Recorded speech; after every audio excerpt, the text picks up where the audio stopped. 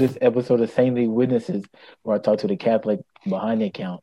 Today I'm speaking with Christopher Buckley, who was a poet, among many things that he is. And today he's going to give us some information about his faith journey, his conversion story to the Catholic Church, and give us some information on his passion for poetry. So thank you for coming through and giving us this crucial information today. Well, thanks for inviting me, Efren. I appreciate it. It's a real treat to be here. Yep. So I'm familiar with Christopher through his, I guess, his advocacy and his passion for justice that I see on social media frequently, and I think that's vitally important. You know, as a member of the body of Christ, that we always speak up and advocate for our brothers and sisters across the globe because we're in solidarity, and I think Christopher does a good job at that. So I said, hey, I'm sure he has a really cool passion and he has a really good conversion story. So I reached out and I'm glad he came through.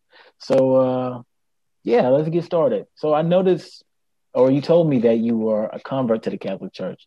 So give us your faith journey. Like, what was your early life, middle, and how that led you to now, sort of thing. Well, you bet. Sure thing. Well, I did convert as an adult. I grew up Methodist in the United Methodist Church in California in the East Bay, and I see it all as a continuum. You know, I became a Catholic because I was a Methodist first, and the things that I learned as a Methodist are the things that when I began exploring for kind of a deeper connection to Christianity beyond the faith that I grew up in, ultimately led me to the Catholic faith. Specifically, one of the elements that I think started me off on that journey is the Methodist Church has a long tradition of what we call the social gospel, and the idea of holiness is something that is lived out, and that as a people called to serve Christ, we are looking to embody that holiness in very practical ways beyond just the profession of faith.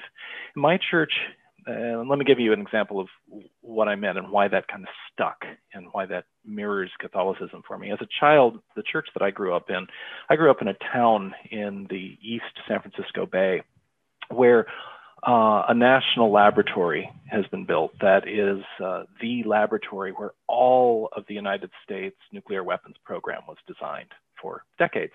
And my church was about 5 blocks from there. And most of the folks that I went to church with were often nuclear physicists, you know, who were brilliant engineers and scientists, but also people of faith at the same time. And very, you know, in a grappling way, working on weapons of mass destruction, you know, and my family was not from that, you know, we were, you know, kind of blue collar folks. And, but the point is, church was a place where the life of the mind, the life of the spirit, asking hard questions, thinking through moral implications of one's livelihood, one's work, that was just part of what it meant to be Christian.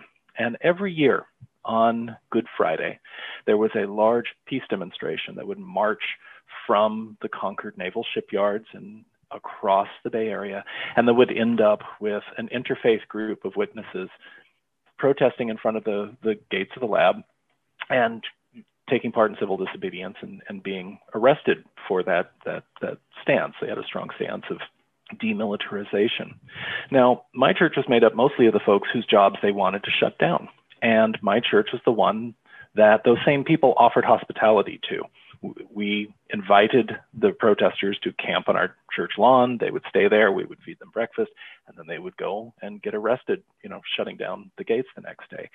That wasn't a contradiction. You know, that was the faith.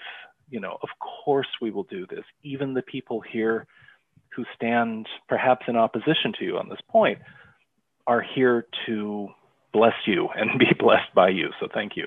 And that really stuck with me because as I grew older, I went into seminary myself in that tradition. At that time, my interest was very much in becoming a hospital chaplain as a Methodist minister.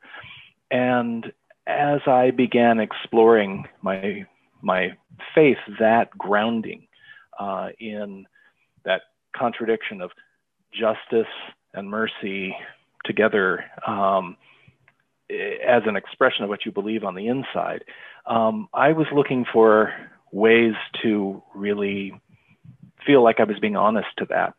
And what I found was that the more that I studied Methodist Church history and the teachings of its founder, John Wesley, the more it kept pointing me back to Catholic sources. The more it was talking about things that Protestants as a whole weren't talking about in those terms. They were talking about sanctification. They were talking about sacraments. They were talking about the communion of saints and entire sanctification of the person through lived holiness. And what eventually happened is I began looking at the Catholic Church as the wellspring out of which all of these different Christian traditions were springing. There's a thing when you're a Protestant and you're searching that perhaps some of your listeners may recognize. When you're searching, you start trying to find the right denomination, the idea that there's like out there's this one tribe of your people, and if you can just find your people, then your faith life is complete, the conflict goes away, and it all settles down. And it was a professor in seminary who told me, no, that's not the way it works. You just got to pick which of the 10 plagues of Egypt you're most comfortable living with. And when you find that, just know you're choosing that plague, and maybe it's frogs, maybe it's boils, but one of them, that's your passion. And that didn't sit right with me, that was very disappointing. So I began looking, and what I found is in that rich world of seminary, I was starting to respond to more liturgical ways of prayer and liturgical ways of worship beyond just what I got on Sunday as a Methodist. And eventually that led me, I thought, okay, I'll become an Episcopalian. A lot of us former Protestants who become Catholic have a youthful indiscretion through the Episcopal Church. So I became Episcopalian for the liturgy. But I found that after many years there, it wasn't liturgy, it wasn't worship style. It was something that the liturgy was trying to convey. I realized that I came for liturgy, but what I was looking for was sacraments. And the more I began really taking seriously the writing, the scriptural evidence, the writing of the Church Fathers, it just became very clear to me, for sacraments, I need bishops. and bishops that have a line of succession to Christ our Lord in real time. And as uncomfortable as it was for me, I had to very seriously look at the Catholic Church as the source from which bishops and sacraments come to us through apostolic witness and the life of the apostles. And so I began slowly converting, and it was a very long journey of more than a decade and a half. I think I did RCIA 2 or 3 times, and it began each time convincing me I could never, ever, compromise my beliefs and become Catholic, that there were barriers to what I thought I believed and what I thought was important to my belief. And I would go away, and yet it wouldn't go away.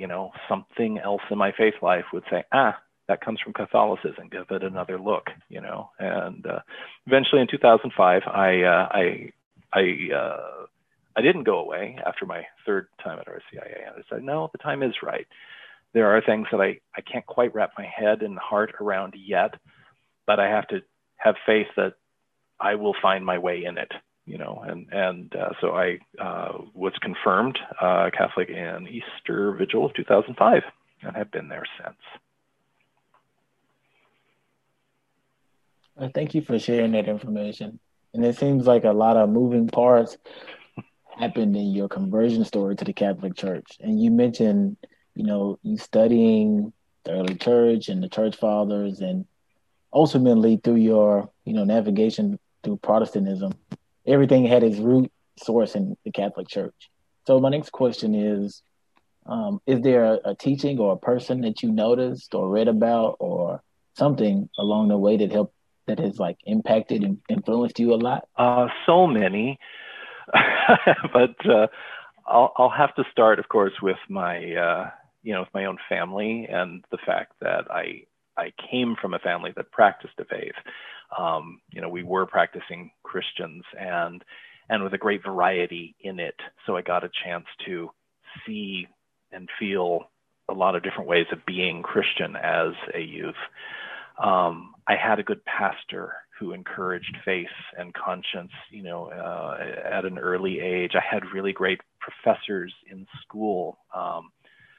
Robert Gregg at Stanford, who was the dean of Stanford Chapel then, James Sanders, the late James Sanders, who was a wonderful Old Testament theologian that I studied with in seminary, who just died about 2 weeks ago, and which really made me sad. He was a brilliant, kind, caring man, and wrote a book that I come back to every now and then, Torah and Canon.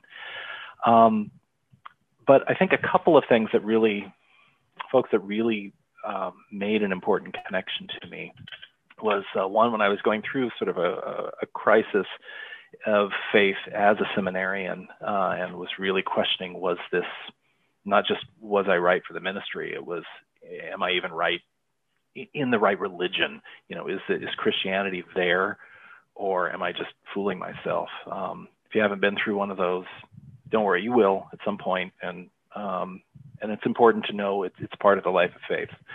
I went to a retreat center at Vallermo, California, which is the St. Andrew's Abbey in Southern California, and I was just not in a good space. But as I came in late and the community and the brothers were already gathering for their noonday meal, I met a monk there by the name of Brother Peter. We didn't even say 2 words together, but he was an old and very frail Chinese friar. And as he just sat across from me at the table, and his job was to take the water jug and fill my glass. And I noticed that when he did, and his sleeve slipped up, his arm was horribly emaciated. There was no muscle tissue or tendon left in his arm. He could barely work it. And so I talked to some of the others afterward. I said, who was it that was serving me? And they said, this is Brother Peter. He was one of our members in China when we were a missionary society. And when our community had to leave during the Cultural Revolution, he was one of the members who was arrested and has been kept in prison and had been a torture victim for years, until decades, literally chained to a wall with no circulation to his arm, which eventually cost him that mobility in his arm. And when he got out, his community had been advocating, trying to secure his freedom. When he got out, I think in the 1980s, the one thing he wanted to do was rejoin his community. And that is his ministry now. His job is to pour the water for the guests when they come there. And I was so blown away by the simplicity of that. I mean, it was like literally this kind of St. Francis moment of somebody for whom the faith was so unquestionably there, that even after all that horrible suffering, couldn't give up on it, wouldn't give up on it. They just needed to find their way back to it. That was what I wanted. That was what I needed to find somewhere in this world. And okay, if he can find that in the Catholic Church, then I can take a look at that too. So I always come back to him in that time that I spent there. Even though we never said 2 words, he wouldn't know me. He has no idea that he's made this, this major impact in my life. But it was a very important witness. I think another was a pilgrimage I made as a Methodist to, after starting that quest, I did make a pilgrimage to the Basilica of Our Lady of Guadalupe in Mexico City with some Methodists and Catholics on a joint mission down there. And that was the first time that I ever truly encountered Mary as a Christian, because as a Protestant, Mary's not a thing. She was the mother of our Lord, but she was, I'm using our framework, just Jesus's mother. Why do you make such a big deal out of her? And that was, that's an obstacle. As a Protestant, you have to find your way around that map. And the presence of Mary as our common mother in the faith is so visceral in that basilica and amongst the pilgrims who are going to see her there. It's very much the same kind of witness that I had from Brother Peter. When you see the people making pilgrimage there to say thanks, to offer some sort of penance and gratitude for a favor that Our Lady has done for them, you cannot go away and just see it anthropologically. There's someone there, and she is real, and she is reaching out, and she is leading us to something beyond her, to someone beyond her, which is Jesus. So I would say Brother Peter and the Virgin of Guadalupe were foundational. Thank you for sharing that. Very powerful story that you shared about visiting Our Lady of Guadalupe in the Basilica. Very empowering. So you're a convert to the Catholic Church. What is something that you would say to somebody who is discerning or, reading about wanting to become Catholic? Good question. A couple of things, take your time and be patient. When God's ready for you, you'll be ready for God too.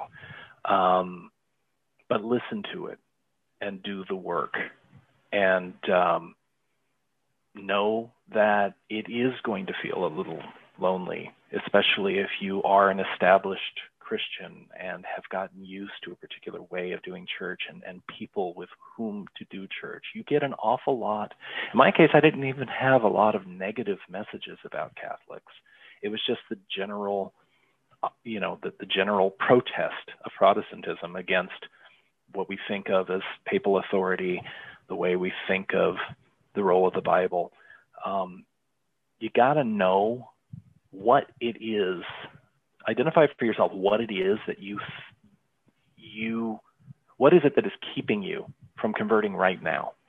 I mean, I flipped the question around. Why aren't you Catholic already? It was the first branch of Christianity. Christianity is obviously very important to me. Why am I not Catholic then? Why not just go straight to the root? And being able to understand what are those obstacles, what are those specific ducks that I got to knock down in the shooting gallery before I can feel like I can go home. Be honest with yourself about what they are, know what they are, do the work to figure out what they are, and then do the work to see if they're actually real ducks, or are these just false messages, misinterpretations that have been presented to us, whether maliciously or not, by our own faith tradition. Just pay attention to it, do the work, know what it is. And then ironically, maybe in contrast, hurry up, actually do it. Don't just sit there studying. God doesn't need you to study the faith. He needs us to practice it. And if it is right, and you are looking at those ducks, and you can start knocking some of them over, go to your parish, start in on RCIA, or if you're at school, go to a Newman Society somewhere and start RCIA. Don't do this alone. That's only going to get you so far. And that would be my advice. Well, next, and thank you for sharing that. 2 good pointers that can definitely aid somebody in their search for truth. So let's go to the next part. At the beginning, I mentioned that you write poetry, you consider yourself a poet, and you have a book called Blueing. So the question is, what influenced you to start writing poetry?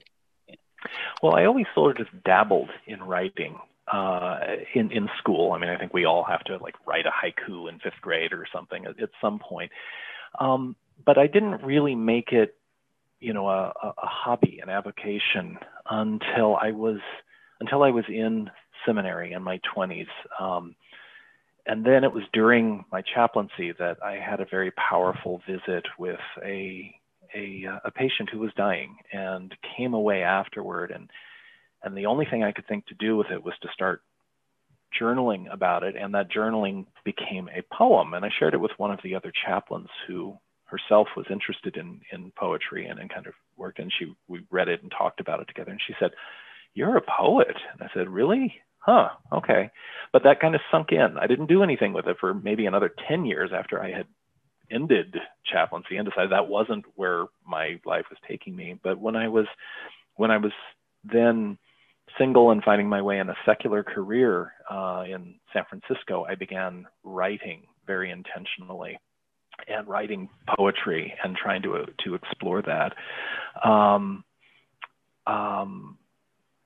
You know, I some of the pieces that are in the little chapbook that you mentioned, Bluing, that I had published a couple of years ago from Finishing Line Press, some of them are pieces that began during that period that are reflections on my life and faith as I was living in San Francisco. Some of them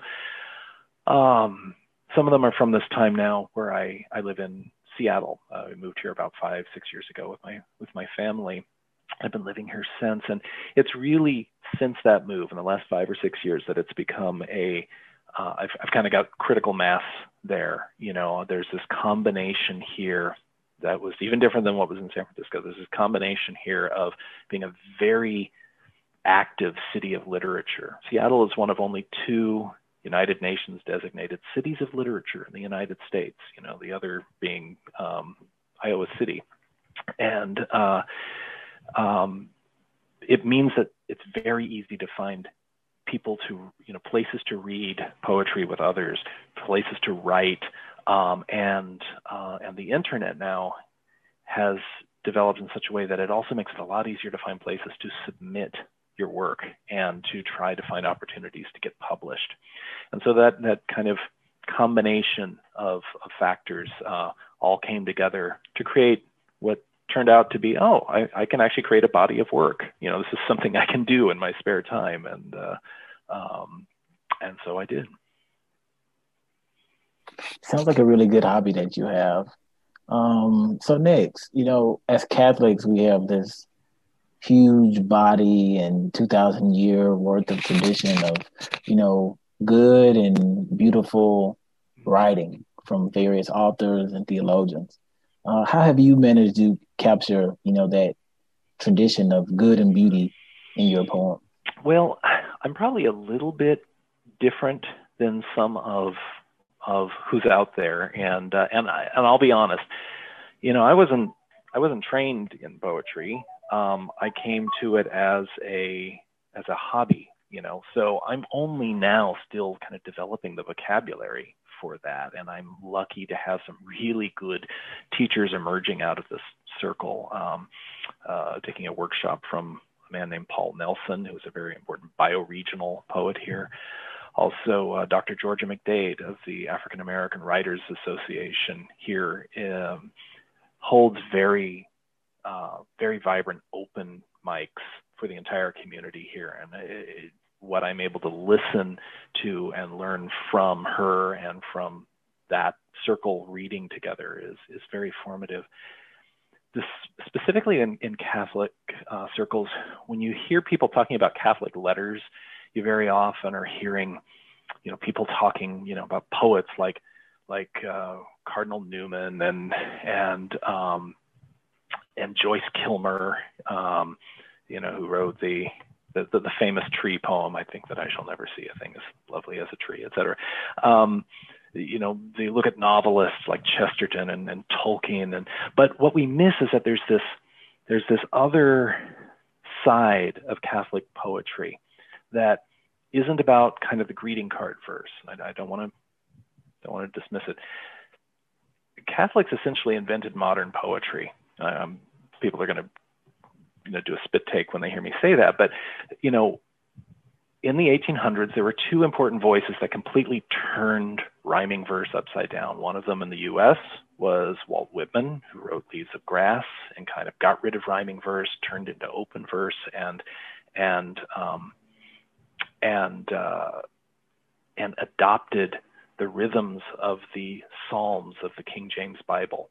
You know, that was essentially how he wrote Leaves of Grass. But in England, it was Gerard Manley Hopkins, a Jesuit priest, who was the most important modern poet, I would argue. He is somebody who had a different way of seeing what poems were. He talked about the inner process of seeing the reality of God in the world. He called that the inscape, and the job of the poet was to give that inscape something he called instress, the shape in words that only the poet can see of God's reality behind things. And he wrote in what he called sprung rhythm, which essentially means he got rid of all of the iambic pentameter that everybody wrote in the Victorian era. Da da da da da da da da da da da da da da da da. And he adopted the sound of Anglo-Saxon common speech, and his poems sound like nothing else that is being written at that time. It doesn't have a set meter. It doesn't have a set rhyme. It's very difficult to read. And you would think it was like a beat poet, from the 50s if you were reading it, but it was a Jesuit priest in stodgy old England. That tradition is one that strangely is more important for Catholic writers than a lot of what we think of as Catholic poets. It's that tradition that gives us writers like Brother Antoninus, the famous beat poet in 1950 San Francisco, who was a Dominican tertiary, and it would show up in his habit at beat poet readings with Allen Ginsberg and people like that. People like Seattle's Denise Levertov, herself a convert, from Anglicanism and from a Jewish family, and she goes in exactly the same place that Gerard Manley Hopkins does, and she writes about being able to reveal the form, that the form is only the revelation of content, something that the poet themselves sees with the eyes of God's truth and it feels moved to bring into words to share with other people. In a sense, poetry is kind of evangelism in that sense.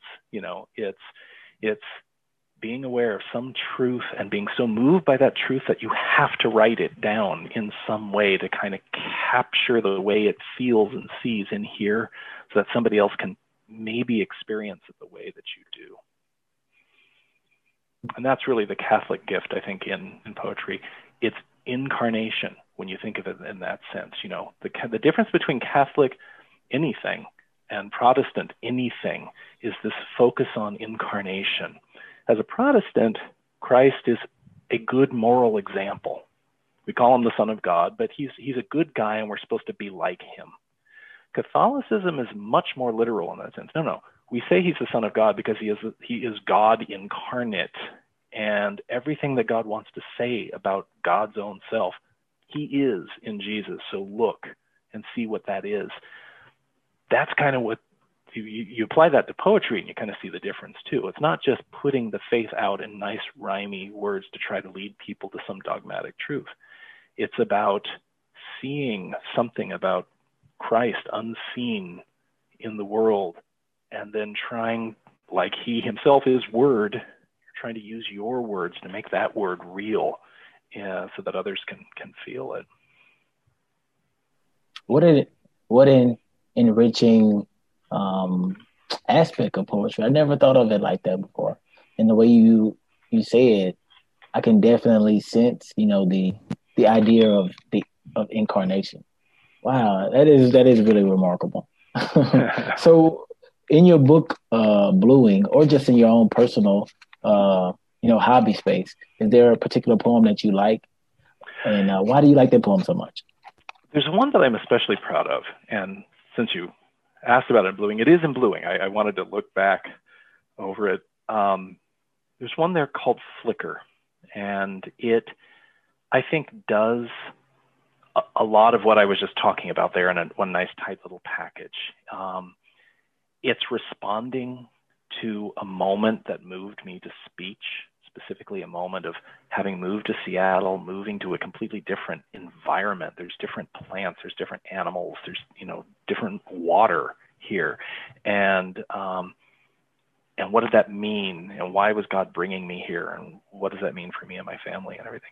And then it's trying to observe that pattern underneath and letting the word say what it's trying to say to me on the page. And all of that is I'm trying to do with that kind of surprised mind of observing this new bioregion that I called home. It was called Flicker,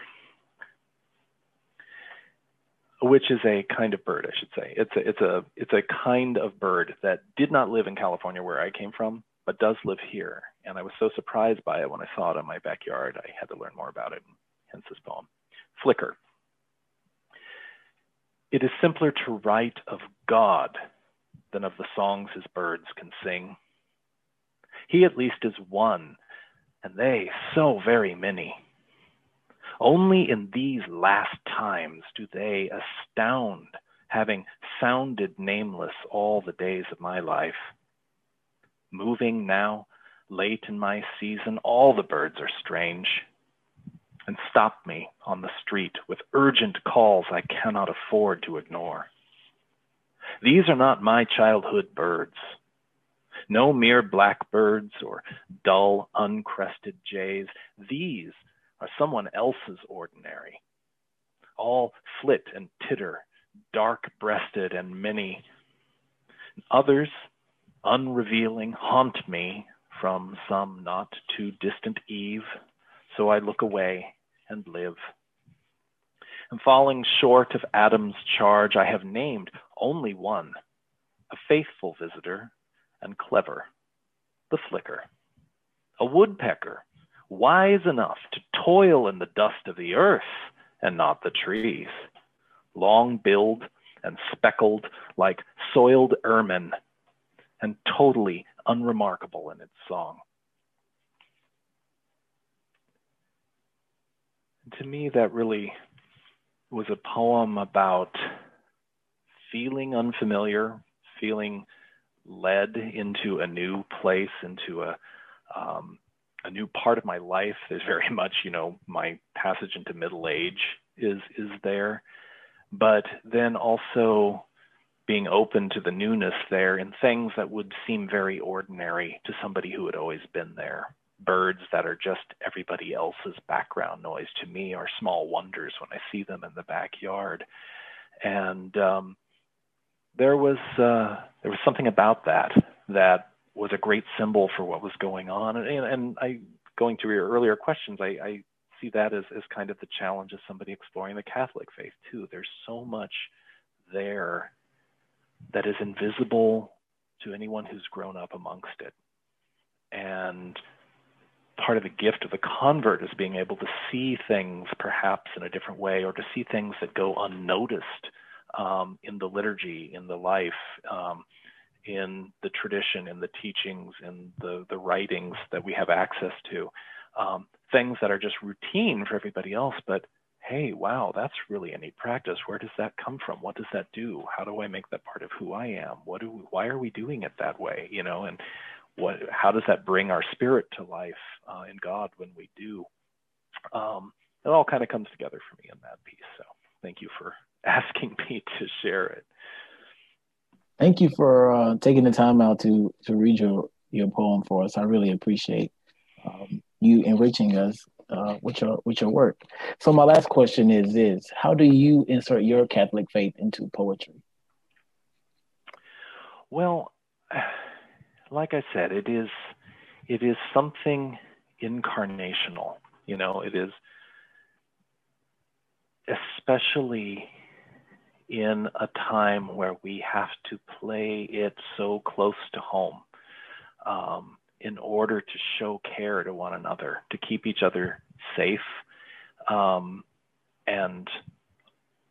alive. There is something about being able to write and read poetry from an honest place, an honest statement that is ultimately loving for other people. Some of my poetry is kind of angry social justice poetry. Some of my poetry is kind of warm, nostalgic.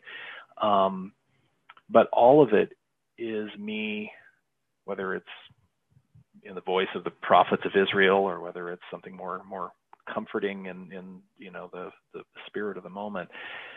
All of it is an attempt to try to tell God's truth in the way that it's being shown to me with the words that I have, because I can't be out there fixing the things that upset me in the world. I can't, I not only can I not make the nuclear weapons go away, going back to our first story at the beginning, right now I can't even go out and sit in front of the gates. And being able to use poetry as a voice, hopefully to amplify others who are doing the work in the real world, or to at least honor them, is important. And I also try to take that idea of incarnation very seriously when I'm writing. Poems like Flicker, they don't try to teach Catholicism. They just try to be a transparent Christian and to show what that is under the hood.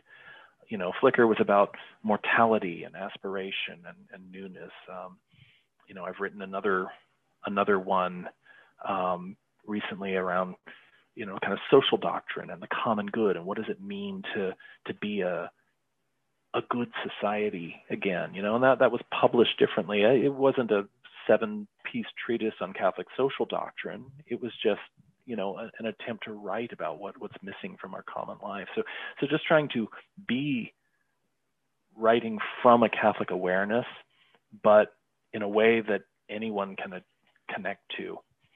Like I said, it's in a sense, it's a form of evangelism, but hopefully one that isn't beating anybody over the head and chasing them away more than bringing them in. Yeah, I definitely see what you mean, and I like the way that you sneak in those Christian truths into your writing, or the way you describe it. It sounds like you managed to sneak and evangelize through your writing in subtle, small ways. So that's always good to do. Well, yeah, I definitely appreciate you coming through and sharing with us, your faith journey and your conversion story to the Catholic Church, and giving us some information about why and how you got involved in poetry. And you read that beautiful poem to us, and I definitely appreciate you, blessing us with that vital poem from your collection called Blueing. Well, that's going to conclude this interview, and I just definitely thank you for coming today and sharing with us the wisdom that you have to offer.